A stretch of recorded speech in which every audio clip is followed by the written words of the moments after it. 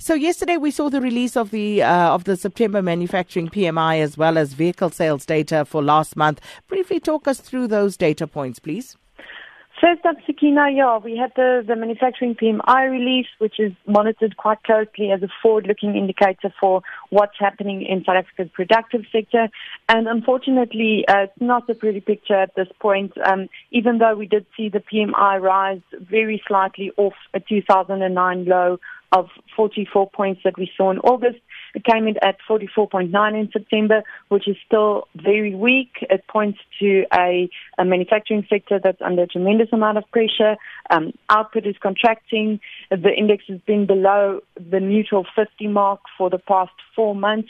And overall, it's just not telling us a very good story in terms of the productive sector. And there are various factors that have kept the performance of manufacturing production under strain, and this includes sluggish internal demand, weak capital investment into the sector, and then the absence of structural reforms that are needed to revitalize the sector. And given these factors, it's likely that the sector will remain on the back foot in the foreseeable future. And it's also quite concerning if we look at the local PMI relative to what global PMIs have been doing, and there's quite a stark contrast there, as we've seen the global PMIs have been showing quite strong growth, and it means that South Africa is falling behind, and that's of grave concern. Moving on to the vehicle sales data, it's a bit more of an upbeat story there. The data came in better than expected. Sales grew at 7% year-on-year in September, compared with 6.5% year-on-year in August, and this number was also better than expected. So it does seem as though the vehicle sector has indeed started to recover off a particularly weak run that we've seen through the course of the past roughly three and a half years. And this is a sign that household credit health is improving. It's also a positive sign for the outlook on South Africa's retail sector, given that both the vehicle industry as well as overall retail sales are very sensitive to what consumer health is looking like. And with the retail sector likely to undergo a possible period of stabilization as well. And the factors that are potentially supporting both these sectors, include softer inflationary pressures, both in the vehicle sector and in terms of overall inflation. And as mentioned earlier, an improvement in household credit health. Now, that said, we don't see an imminent consumption boom in the domestic economy, because there are still factors like alarmingly high levels of unemployment, relatively weak consumer confidence, and credit growth that's quite low. These are all factors that are likely to keep a lid on the extent to which both vehicle sales and retail sales can gain traction in the months ahead. And this means that there aren't any signs of an imminent increase in demand-side inflationary pressures, which in conjunction with the poor performance of the rest of the economy, as well as benign inflationary pressures in the overall economy, suggests that the SARB might still have room to lower interest rates in the months to come. Jana, the Department of Energy announced the fuel price will increase by 29 cents per litre tomorrow. Talk to us about that.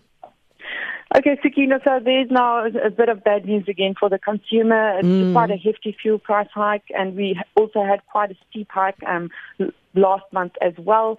And, if we just pull back the lens a bit and look at what fuel prices have done since the end of last year, we've seen a cumulative R1.16 a litre price increase since December. And this is something that's no doubt exerting some pressure on consumer budgets. And maybe just to quickly look at what's been driving petrol costs higher, it's mainly more robust international oil prices. We've seen Brent crude rally significantly through the course of the third quarter, on the back of mainly indications from OPEC that they will continue to keep overall output, a lid on overall output, and the market got a sense that the supply and demand imbalance that we've seen through recent years might finally start to be resolved. But that said, we've now seen we've now seen Brent crude pull back quite significantly in recent sessions, and this follows signs that U.S. oil production has started to ramp up again as shale producers try to take advantage of the higher oil prices that we've seen. So while we are seeing quite a significant hike again in October, it does seem as though November we might see some reprieve for consumers if we see this latest pullback in international oil prices persist in the weeks ahead. So while we've got some bad news on the fuel price front, let's hope that oil prices do indeed continue to soften somewhat in the weeks ahead and offer some reprieve to consumers next month. And just a final one, Jana, the South African rand coming under further pressure versus the US dollar yesterday. What's driving the current rand weakness? So, Sakina, the rand, it's not been performing well through the course of the past couple of weeks, and as we entered the new week, the rand came under renewed pressure, especially against the dollar, and the ZAR ended at levels around 13 Rand 60 against the dollar, which is its worst closing levels against the dollar in almost 5 months. And what we saw at the start of the week, we did see so-called political noises quieten down somewhat. If we look at the data, slightly better vehicle sales, even though the manufacturing data wasn't so too encouraging. And it does seem as though it's global factors that are driving the currency at present. The main theme we've seen in recent sessions, we've had comments out of the U.S. Federal Reserve that have been more hawkish than what they were in prior months, and this is bolstering bets for the U.S. Fed to hike interest rates quite soon. This has in turn triggered a rotation out of perceived riskier emerging market currencies like the rand, and it's driving people into the dollar. The dollar has rallied quite significantly, and this is something that's been dragging down the rand. Another factor that's been compounding pressure on the currency is the fact that commodity prices have been slightly more soggy. And of course, South Africa remains a key commodity exporter, and at times of soft global commodity prices, the currency tends to underperform.